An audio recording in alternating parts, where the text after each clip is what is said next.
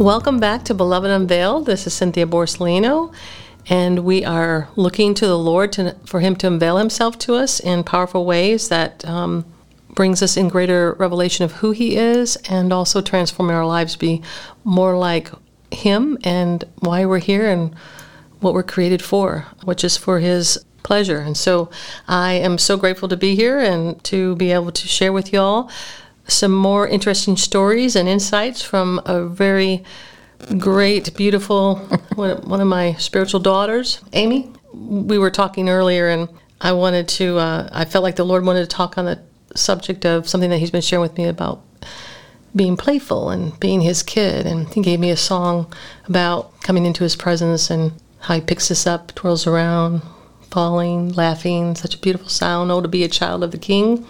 And so it's like taking us that place of what it's like to be His child and His kid. And when we've had upbringings where there wasn't that time or that playfulness with our parents, that some of that's stolen from us, and so it kind of brings that trauma and that type of intimacy away from us, because we're being raised in an environment that's not playful or where it's beautiful. And I'm not talking about playful where it brings harm. I'm talking about playful where the innocence stays and is restored, or however, the Lord moves on each of us in a different way. And so He takes us back to that place. And something that I was thinking about the other day was, and I wanted to share this, that I'm amazed at when I get in the presence of the Lord, how I feel like this young girl. I don't feel like I'm 62, I have gray hair.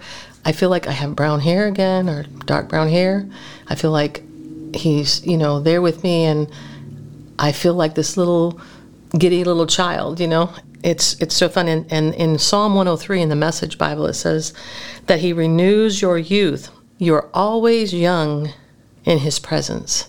And I think that's why I desire to be in His presence as much as possible, because I get to stay youthful, And that's when creativity is released and things begin to happen. And so I wanted to talk more about that, as like one of the things that I've been struggling with recently is the Lord's brought me where I have a tendency when I'm doing a job or working, I like to get it completed and done, so I'll work till all hours and work hard, and it's not necessary.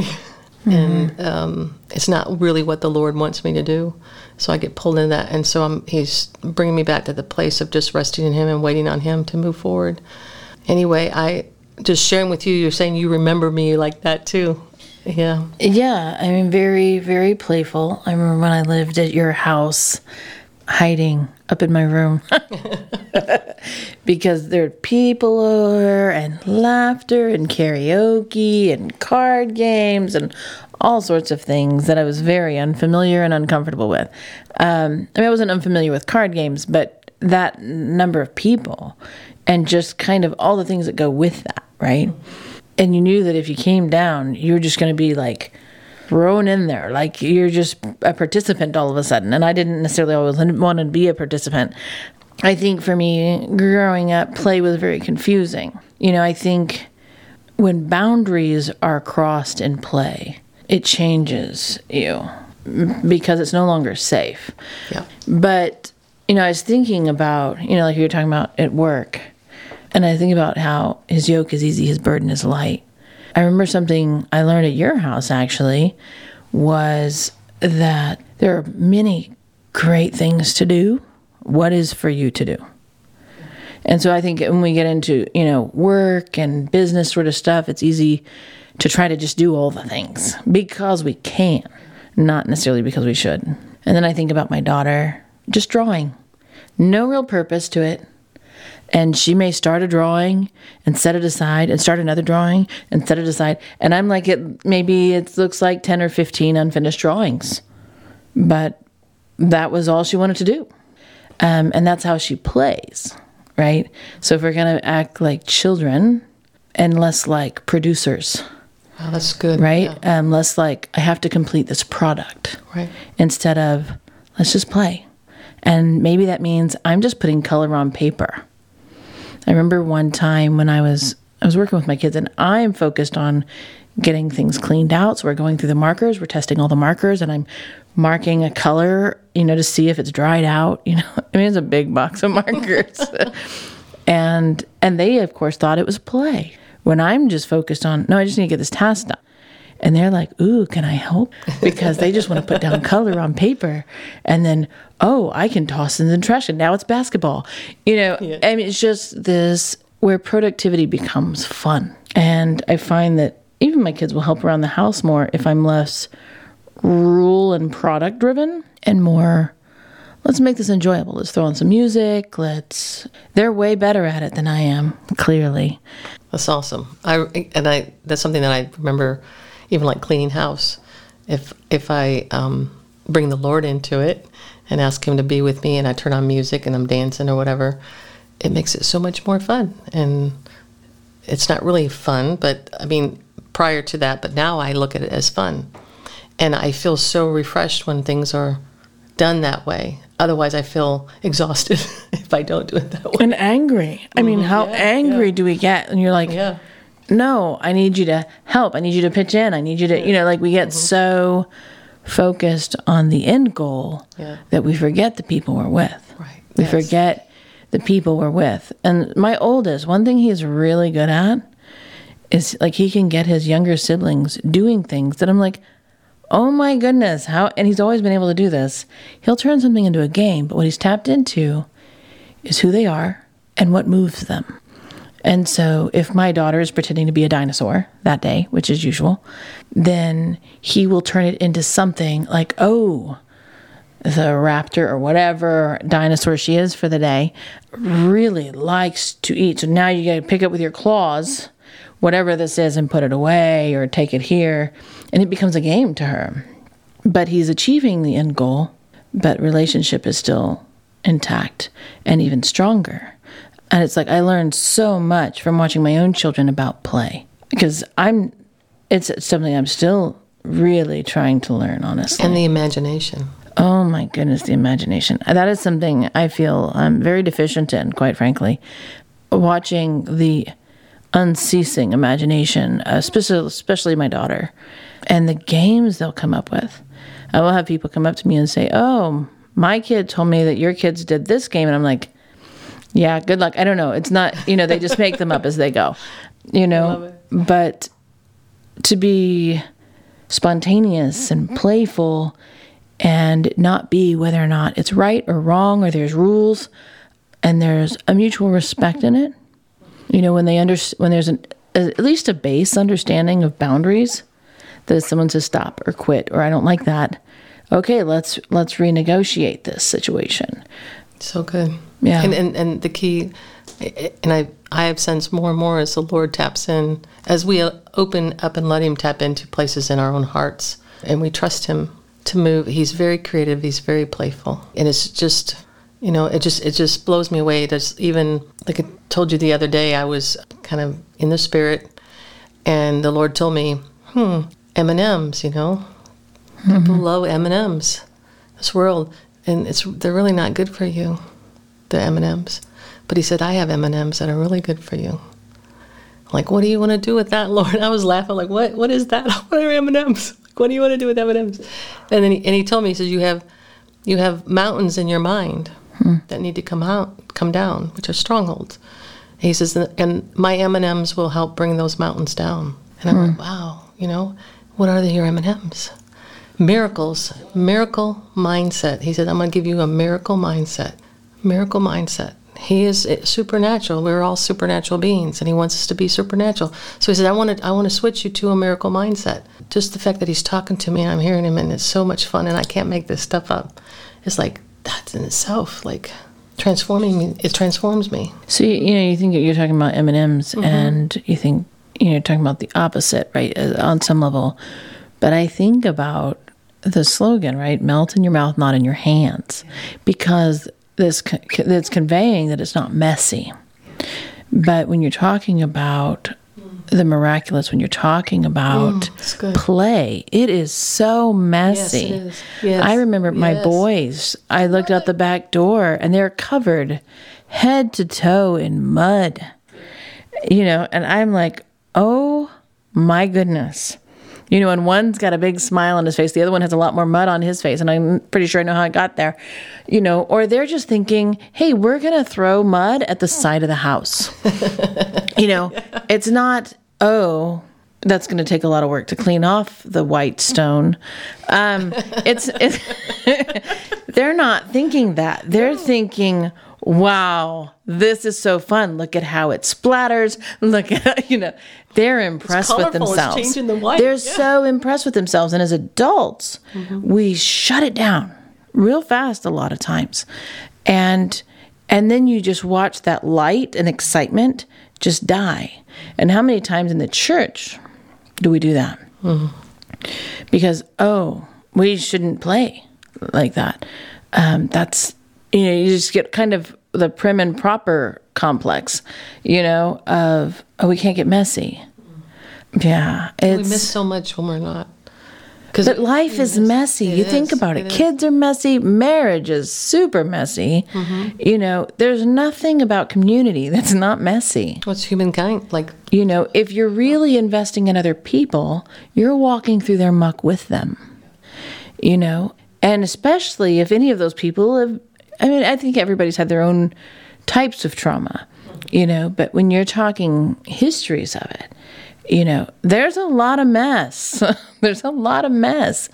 And if we're not willing to get messy, how are we going to ever be accepted by community? And that's part of the miracle. You think about what a miracle community is in the first place. And I think that's why there's so many who are reluctant towards it, because it's vulnerable, it's messy, and it's going to require something of you. And you kind of just, you either sign on or you don't. Yeah. And that's what the Lord did when he came here. And he signed on for his death sentence, right? For us. But he was in community. Yes. And he stayed. And he had a lot of messy, those disciples so messy were crazy. Look at all their issues. And it's but he still called them. And even when they sent him out 2 by 2, he even sent Judas out 2 by 2, knowing, what he was going to do. And it was no, because it just in that moment of learning who the Lord is, it's step out. When you think about how messy it is to have someone who is persecuting the church come in and say, oh, wait, he's going to be the rock. Let's throw him in the mix. That'd be great. Can you imagine the fear, the distrust, that's messy. And he tries to shut it down, but the religious spirits, and that's something I'm, even the last week that I've been going to this revival meetings happening, but I realized how much I let the religious shut me down. Spirits. Sure. Not talking about any people, but because I succumbed to it instead of keep it. And something the Lord spoke to me the other day, even he says, don't look away from me. Look right here. Look at, keep my, and he knows I'm not going to do it perfectly, but it's every time you look, and you never feel ashamed. You feel like this little child who is so loved, who is so adored by him, and you can't help. I'm yeah, but don't you know what I just did over here? And he's oh, I already covered that. What? Yeah. And he's just so fun. And then he's oh, let's do this. Let's create a new song, or let's create something new. And it's just so life-giving. Don't you think part of that, right, is not being familiar, being in unfamiliar territory, which is going to be uncomfortable, right? So I have several friends that definitely call me out into the uncomfortable, or others that are hey, you just need to play an art. Forget producing something. Just play, right? And that is a challenge. It's a challenge because you have to push through yourself, your own pride, your own fear. You have to push through all of that to actually play. Yeah. I think about my oldest, and we do a lot of creative things at our house, and they're usually with supplies that you can't control. So, at least to a large degree, you can't control it. And so my oldest, who's very structured, very kind of black and white thinker, finds that it's more calming for him when he does that. When he uses alcohol inks, for example, and you're just dropping something on a paper and watching it flow, and then maybe trying to move it a little bit, and that's relaxing because it takes the pressure off of him. Yeah. Or when they were real little and freezing ice and then just giving them like salt and food coloring and just see what happens. And it's just kind of this experiment. That's so much of what play is. And sometimes it works and sometimes it doesn't. Sometimes you have to adjust for who you're playing with. I remember a time when my middle child, he was just playing. And my oldest was like, he doesn't want to play with me. I said, why do you think that? I said, have you asked him? He goes, well, no. I said, well, if you haven't asked him if you can play, then how do you know? And so he asked him, and as soon as he got into the game, he goes, okay, what are the rules? But with my middle child, he's like, no, there's no rules. You just play. And you could see the short-circuiting sort of happening in his brain just by watching my oldest, because he loves rules. He loves the structure. And so it was like, no, if you're joining into his game, there's no rules. You just play. And I think that's where some of that religious, right? Like, if we try to structure it too much, you're going to miss out. And you're going to feel unwanted and unloved. When if you just participate with what's going on, you might feel known. You might feel loved. You might feel accepted. And you might learn something. That's so beautiful. And, when you're sharing this, like, here you are as a parent, showing them into new adventures that they would have never experienced if you had not shown them that. So that's the same thing. I feel like if we humble ourselves before the Lord, become childlike, He will take us on adventures that we've never experienced before either. And it will take us to a whole understanding of playfulness and love, like in a way, just like us as parents want our children to experience, right? Sure. But I love the way that the difference is don't have an agenda, a hidden agenda where it has to be performed a certain way, because I think that's where we miss out. Just be with them in the moment, play that game, whatever it is, and see, you could be teaching, but it's like, what are we all learning together in it? Right. It's so beautiful. Yeah, I think for me, because play was so confusing and so tense growing up, and sometimes violent, honestly, I really I just kind of get stuck in my head, quite frankly, sometimes, that this, if it's not something I was familiar with or hadn't planned out, then how am I going to participate in an effective or informed manner? Because I get stuck in my head, and it's like, if I can't be competent at it, then why do it? Which is funny, because it's a struggle, because as a parent, you want your kid to feel known and seen and loved and heard. Absolutely. And sometimes that means they want to play the same game over and over. Yeah. And I'm like, so help me God, I need strength. Like, give me something else, anything else. I will do the dishes. I will clean the toilet. And while I love seeing my kids come alive, it is an exercise for me to play. Like, even when they want to do, lately they've been wanting to do these little question cards. They're called table topics or something, that they got at some point at Chick-fil-A or something. They love it. They would rather turn off a TV show they like to answer these questions that are so random, like naming your own island and things like that. But it's that creative vein that they love to sit in, which I like hearing their answers. But sometimes it's just easier to not play for some of us. I don't know if that's necessary for everybody. Well, I think as we get older, it gets shut down. Well, I think it translates. Like I think I was talking to you earlier about how I think it translates that some of us who don't know how to play well, instead of doing that, we just escape in various methods. To look at escape as a counterfeit for play is quite sobering. Yeah. I when I was young, I wrote a song called Empty Spaces. It's something like, empty spaces in my soul, all I ever hear is no, no, no. Empty spaces in my soul. So I actually pulled it out this morning and played it. And then the Lord took it and He said, playful places in my soul. and that he's taking, and he's done that over the years, but it was like a whole other meaning to me of where, as a child, when I was shut down, and even as a teenager, I was able to speak, knowing that I was empty because all I heard was no one to hold me, no one to call me beautiful, no one to see me, no one to call me their own.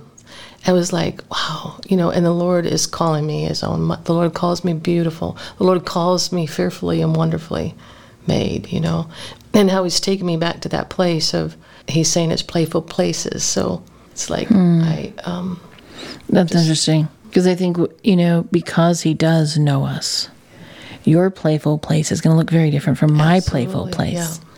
Yeah. And sometimes for me, that ends up being art, right? That ends up being, hey, just start with this color and then see what happens, which is scary, right? Like, I could definitely hear a lot of playfulness when I was living in your house and you're just sitting at the piano. You're sitting there and I'm just hearing music, and then all of a sudden it becomes something. And it's like you're hearing this constant birthing, and not in a painful way, but in a giving life way. I think so often we associate birth with pain instead of life. And I think that's a detriment. Yeah. Because we miss out. Wow, that's powerful. That's really powerful. But how many times do we focus on the pain that we're experiencing currently versus the life we have currently? I mean, I do it all the time because it's not necessarily one of my strengths, but learning to see life in the midst of pain and not escaping it. That through it, God can birth something new in us. Yeah. Something new, something even stronger. But it's going to be uncomfortable usually. That's really good. And, especially in this country, I think we're very comfortable and we love our comforts. Yes. But I think... And we become very self-absorbed too, I think, in some aspects. And not because there's a need, because there's trauma, but when we step into that place with the Lord and allow him to bring that revelation of healing for us, to let him tap into that, then what we find out is when we're all about him, he's all about us. And we are seen and heard and known in a way that there's no other way that can bring us to that freedom level until we tap into how he sees us. And it's so mind-blowing to me, because it's like, when I used to get to these places where I would just be very self-whiny and stuff, but self-pity, that's the word I was looking for, full of that. And then I would just start crying out to the Lord, and then finally let it out and talk to the Lord about it and just give it to him. But it would be intense. It was so intense. And then all of a sudden I'd look at him, and he's like looking at me with these eyes of love and revelation. And I'm like, oh my gosh, how do you do that to me? Why do you do that to me? Because I was just like this little whiny crybaby, whatever. That's how I was calling myself, whatever. And he's like, the moment I give it to him, is like, yeah, but I'm all about you. So it's like, I don't know, there's like that boundary. I don't quite understand. I think he has to change our narrative. Yes. He has to change our narrative of all the tapes we've heard. Yes. All the things we still believe about ourselves. And he has to change that narrative somehow. Yeah, so good. And I don't know that he can work outside of community, but to grow, I don't know that you can really grow past some of that self-absorption and self-pity if you're not in community. You have to be in community. Because it's going to push you out of yourself.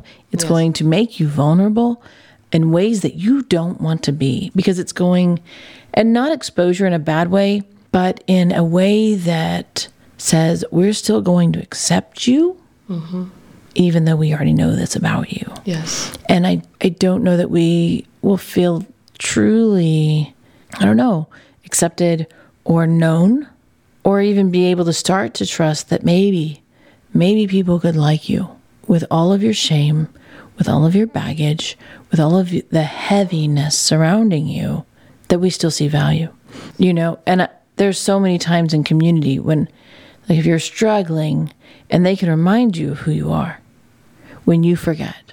But if you're alone, not only are you a target, right? Yes. But you're also, you're not gonna have the support to be reminded of who you are when you need it most. Yeah, that's so good. That's such a powerful, powerful word. I love it.